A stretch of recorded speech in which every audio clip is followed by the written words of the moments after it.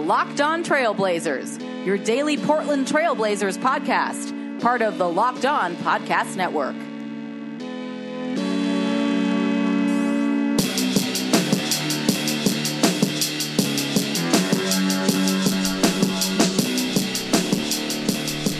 Hello and welcome to a November 30th, end of November, Wednesday night edition of the Locked On Blazers podcast. I'm your host, Eric Garcia Gunderson, a writer for BlazersEdge.com and former Blazer beat writer for the Vancouver Columbian. Welcome back to the show. The Blazers have been off for a few days. We had a podcast in the interim while the Blazers were working on their defense, which is currently the worst in the league. Hope you enjoyed that. We also answered some Twitter questions, which was fun. Thank you to all of the folks who submitted questions to us via Twitter. So that was how we spent our time during the break. And the Blazers were working on their defense, and the result of that was a monstrous offensive performance by the Trailblazers as they end Wednesday night victorious with a 131-109 victory over the Indiana Pacers on Wednesday. The Blazers scored 30 points or more in 3 of the 4 quarters. They scored 42 points in the second quarter, and the Pacers threatened a little bit at the end of this game, but they weren't able to get enough stops down the stretch. They didn't make enough of their shots, and ultimately the lead that the Blazers ran up was just too much, and that's something that we haven't really said about the Blazers that much this season. I was actually there tonight with my girlfriend, had a fun time. First time watching a game there in a while as just sitting in the seats, and we had great seats, by the way. So shout out to my girlfriend Kelsey for hooking us up with that. But so that's my aside. But the Blazers win with a monstrous offensive performance. The Pacers made things a little tight late. The Blazers missed a couple shots here and there. They weren't making all of their shots for a little while. They were really getting into the mid-range. They did a really good job all over the court tonight. They got to the rim. Mo Harkless had a really solid night, and the Blazers offensively, I think, are continuing to improve. That is a positive that this team can take. While they have been working on their defense, their offense tonight definitely was solid. They took a step forward in that regard, and while they're definitely not mediocre in that on offense anymore, their offense has been improving as of late. But again, tonight we see the type of firepower from the Blazers offense that I think we expected to see in this campaign for the Blazers, the 2016-17 season. And they're getting into that mode now. They're behind the Spurs now in offensive rating. They're well in the top 10, closing in on a chance to be in the top 5. I think they're 7th right now. So Blazers are getting back to that offense, that Blazers team that we know, at least on the offensive end. Granted, the Pacers were without Paul George, who has missed 3 straight games, hasn't played in a week with a left ankle injury. All that said, the Blazers haven't been good against most teams defensively, and tonight they weren't that great defensively. The Pacers still managed to score a lot of points, and it wasn't a super high possession game. The Blazers still gave up a pretty high offensive rating to the Pacers, but perhaps it did look like they were a little bit more focused on defense, making it a little bit harder, and just having that energy may have been something that just wasn't there. You can't slow teams down every night, and also on a night when you're putting up an offensive rating of 137, which is what the Blazers put up tonight, you can afford to give up some points. And they had a fantastic offensive game. The bench tonight was fantastic offensively. Guys that we've talked about struggling, Crabbe and Turner had good games, and Myers Leonard continues to play well. He and Plumlee are looking a little bit better together as a unit as of late. But the Blazers won with offense tonight, and while the defense, I think they can definitely hang their hat on a better effort tonight. It felt like guys like Alan Crabb were a little bit more engaged in what was going on. There was a little bit more urgency with their defense this evening, even if it didn't ultimately result in a good defensive rating. And the Blazers have a lot of work to do to get to being the defensive team that they want to be, being the team that, you know, they say wants to contend, and they need to win games like this, and more so than cherry picking on the net rating or the defensive rating and their overall stats in that regard. It's important that they won a game like they did tonight, because tonight felt a little bit like, even though Paul George wasn't there, this is a game that they needed, because this is a game that this team has to win, and a team that, and a game, that teams like the Blazers, being a playoff team, you've got a team that's in the Pacers that are not only mediocre, they are without their best player, who is a no doubt all-star, and you win by 20 plus points. And that is the type of performance that I think this team has really lacked. The Brooklyn game comes to mind in terms of a blowout where they run away with the game, where they really just put things into overdrive and really don't give the other team a chance. And the Pacers, hung around a little bit. I don't know why I associate Al Jefferson with the Grizzlies, but I just think he was a Grizzly in another life, and he was kind of spurring the charge late, had some buckets on Plumlee, got him going up and down with those post moves, and really put pressure on the Blazers a little bit, but they made some shots down the stretch, and they really turned the game around. And they turned it around. They got a good home win, which they needed, especially after the debacle they had against Houston, and they took a step forward. I definitely think you can say that, even though their defensive rating wasn't necessarily what it was ideal. But as long as Aminu was out, which he still was, that's what they've got to deal with. But who knows? Maybe the next time that Aminu can play, maybe you can be there. And the best way to be there for the biggest moments and the biggest plays is SeatGeek. And the NBA season is back. It's in full swing, and SeatGeek is the smartest, easiest way to find tickets for the games you want to see up close and in person this season. There's nothing like being at the game for the biggest plays of the year, and with SeatGeek, it's never been easier to get the seats you want for a great value, and SeatGeek has the best deals on every ticket in the house, wherever you want to sit, whether that's courtside, the club seats, or the upper level. They have all of the seats for you.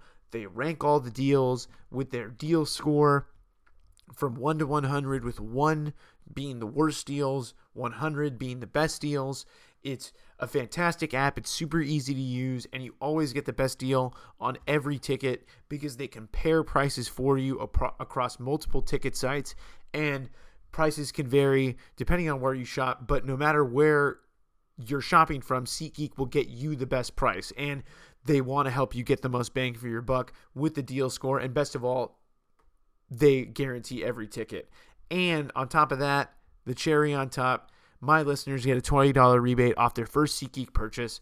And to get that $20 rebate on tickets, you need to download the SeatGeek app, go to the settings tab and click add a promo code and enter promo code LOBlazers, and SeatGeek will send you $20 after you've made your first ticket purchase. Download the SeatGeek app and enter promo code LOBlazers today. So the Blazers have one more home game before they hit the road for another long trip. They've got a couple of more days of rest, of work, of time to improve on their defense and, most importantly, for the future of this team, get Al-Farouq Aminu healthy.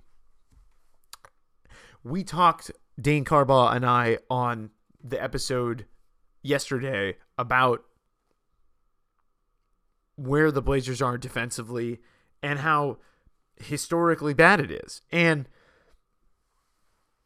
that's with that number, where the Blazers being top 10 worst defensive rating according to Basketball Reference when we checked it, is a little concerning. Aminu was in there for some time, but the Blazers defense, that what they were doing even without Aminu, I think it needs to be addressed, was inexcusable. And I do think that tonight they did take a step in terms of respectability, in terms of trying of being better at communicating with guys, and just being a little bit more locked into what the other team is trying to do. And while the Pacers had guys that still had pretty good nights tonight, I mentioned Jefferson. He had some good stretches late, finished with only 13 points, but Aaron Brooks had 16 points off the bench. Jeff Teague, the type of guard that has given the Blazers trouble over the years because he can really jet, is really quick, can get to the paint and really cause problems for defenses. He had 25 points tonight. He still had a good game, 7 of 13. Miles Turner, love Miles Turner, another one of the best, one of the great young big men that's coming up in this game alongside Davis, Towns, Porzingis, and he had a really solid game as well, 19 points and 10 rebounds.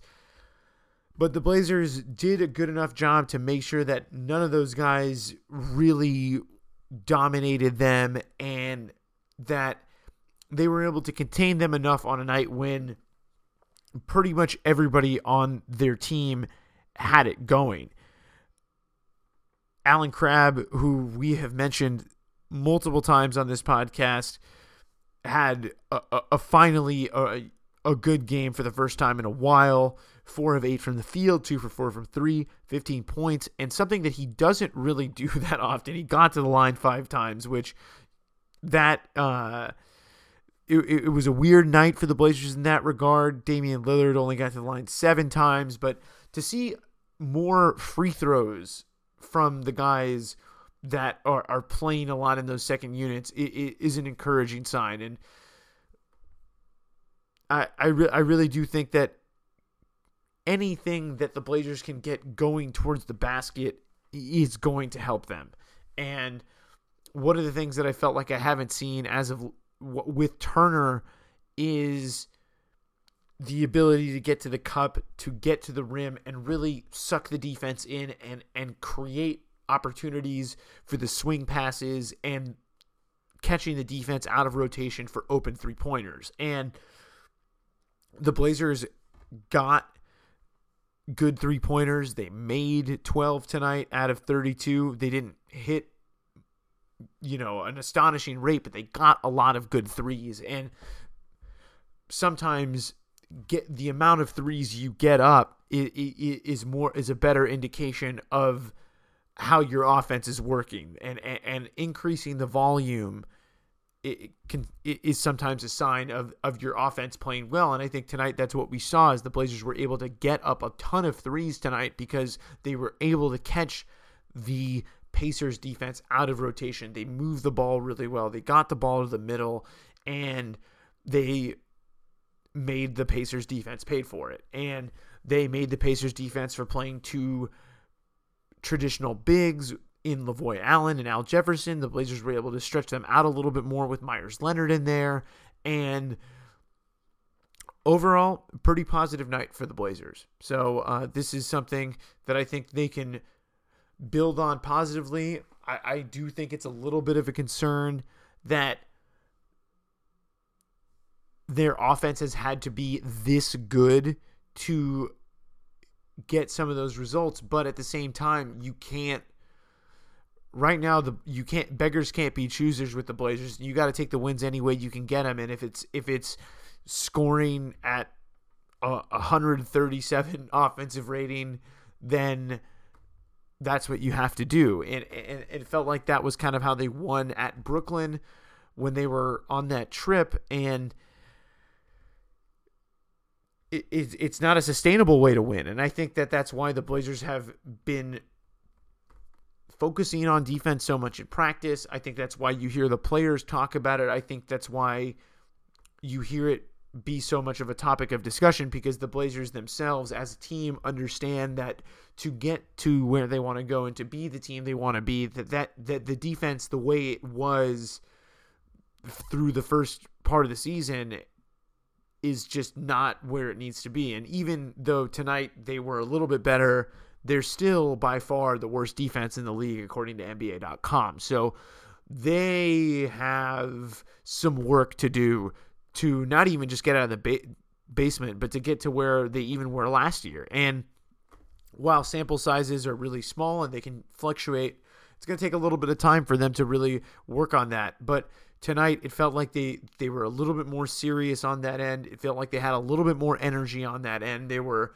a little more physical on that end. And I think that they deserve some credit for that. I'd like to talk about Mo Harkless because, I mean, talk about found money. The Blazers paid nearly $150 million to Allen Crabbe and Evan Turner. And Mo Harkless has been, due to the fact that actually, I'm going to take this back. I was about to say that Harkless has been the third best player on the team, but that's just not true. Because with how the defense has been without Aminu, I really think it's reinforced the fact that he is the third best player on the team. But back to Harkless, he has been offensively such a pleasant surprise and is doing things that I don't think many expected him to do. And he's also, I think he is a reflection of the culture that all of us talk about when we talk about this team, the competitiveness, the work ethic, the fact that all these guys on the team stay late and work extra on their games. And Harkless is one of those guys with Al-Farouq Aminu, with Allen Crabbe, Evan Turner now too, that is working on their jump shot every day after practice and is consistently working on becoming better at that. And it's a survival. In the NBA these days, if you're going to be a complementary role player, and you have to know how to space the floor and knock down shots. The mid-range is for star players or guys that are niche scorers, that's just what they do, guys like Jamal Crawford. But the guys like Harkless, who are on the court to provide extra defense and not get in the way offensively, need to be able to knock down shots. And Harkless did that tonight. He was 3 of 6. He had 23 points. But Harkless has been doing that a lot this season. And he hasn't just been shooting well from 3. He's been getting to the basket, which is something that he did last year. He has been finishing well around the basket, which is something that the Blazers have lacked in recent years, is someone who can get to the rim and finish. And Harkless, the combination of skills and moves and things that he's been doing on the offensive end, I think if the Blazers with Aminu and also on the second unit can figure out what they're doing defensively on a more consistent basis, I think this is really going to continue to elevate Harkless and what he does for this team. And for a guy that was basically cast off from Orlando, and for the Blazers to rehabilitate him in the way that they have, and not only sign him and keep him for $40 million, but over 4 years, but to get him at that rate and have him be a starter and a guy that you can count on and a guy that's part of your best lineup. I mean, Harkless's story is pretty cool, and especially if you're the Blazers. And while the problems with the defense, the problems with Crabbe, the problems with Turner, and the injury to Aminu have really characterized the season up to this point. If the Blazers can if they can figure out how to fix their defense and they can be more consistent on that end, and the Aminu addition does what I expect it will do, and if the bench unit guys can be a little bit more locked in, Harkless, it really could move his way into maybe a most improved player conversation. I don't think it's as drastic as CJ McCollum. It's not as clear-cut of a case, but the way he's played so far this season is hats off to him. I mean, really.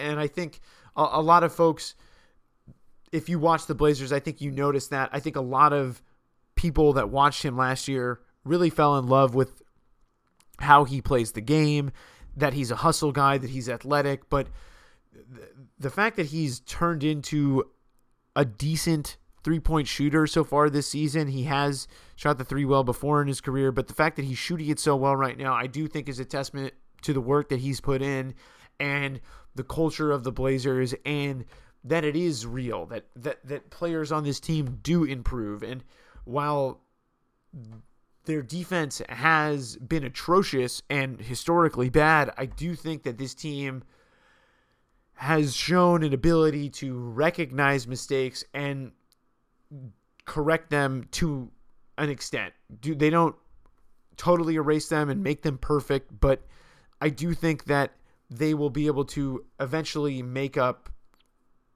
the defensive problems that they've had so far this season. And I think by doing that, that will help this team really be what it should be, and what people like me thought they would be, a team that would be competing for home court in the playoffs, and a team that has a chance to win in the first round of the playoffs and be a problem for one of the elite teams in the playoffs and even push those teams. And so they have got to get the basics down. But once they do that, I think they really have a chance to be very good. And it's an interesting place where the Blazers are right now because they made so much progress, and now it seems like they've taken 2 steps back, especially defensively. But I'm confident that Aminu coming back will definitely will help this team, and I do think that if they can get it together defensively, this team could go on some good stretches and get back into that place where I thought they would be as a potential home court team, a team that's going to compete with the good teams in the West. And you never want to hear about an injury, but Mike Conley's back injury, the fracture in his vertebrae, which sounds awful, the Tony Romo injury, that ultimately helps the Blazers because he is such a big part of the Grizzlies' success. Him and Marc Gasol are huge parts of that. So, and Houston's playing well, and Harden is balling, and Oklahoma City's kind of having their hot and cold streaks. They kind of go with the way Westbrook goes, but they're going to be right there, and the Blazers, I think, can get right back there, and they're not that far off them in the standings. They're only 2 games out of those teams, but I don't think it's going to take that much. This team has, I think that they're right now, I think they're a little bit of a sleeping giant. So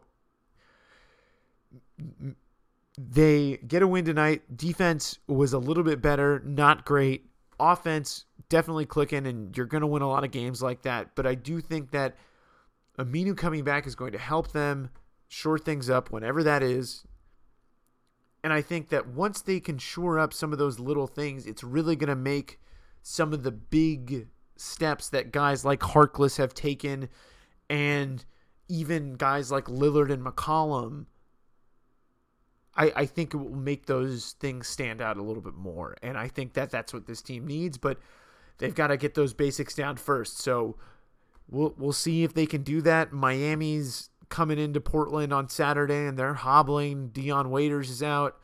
Tyler Johnson's been dealing with some injuries. Whiteside had an MRI, but he played. So the Heat are a little beat up. Things aren't going the way that they had hoped. People are talking about maybe them tanking. So a vulnerable team coming into the Moda Center on Saturday, and an opportunity for the Blazers to really make a stand defensively against a team that doesn't have a whole lot of good offensive players. So while the Pacers were not murderer's row by any means, I think Portland has another opportunity to at least take some small steps on the defensive end. And if Aminu is there, then that would be a good time to build some positivity about the defense by putting together a good defensive performance against a team that they should have success against. That's going to be it for this episode of Locked On Blazers. Please subscribe to the podcast on iTunes, Stitcher, Audio Boom, TuneIn, Google Play, wherever you can get a podcast. We would appreciate it if you left us a 5-star review, said some nice things, maybe, if you have some nice things to say. If you'd like to advertise on the podcast, send us an email at lockedonblazers@gmail.com. You can follow the podcast on Twitter at LockedOnBlazers. You can follow me at Eric, ERIK _Gundersen, GUNDERSEN. So that's where you can find us. We'll be back soon. Blazers are off until Saturday, but we will be back before then. So keep listening to Locked On Blazers for all the latest on your favorite team, and we'll be back soon.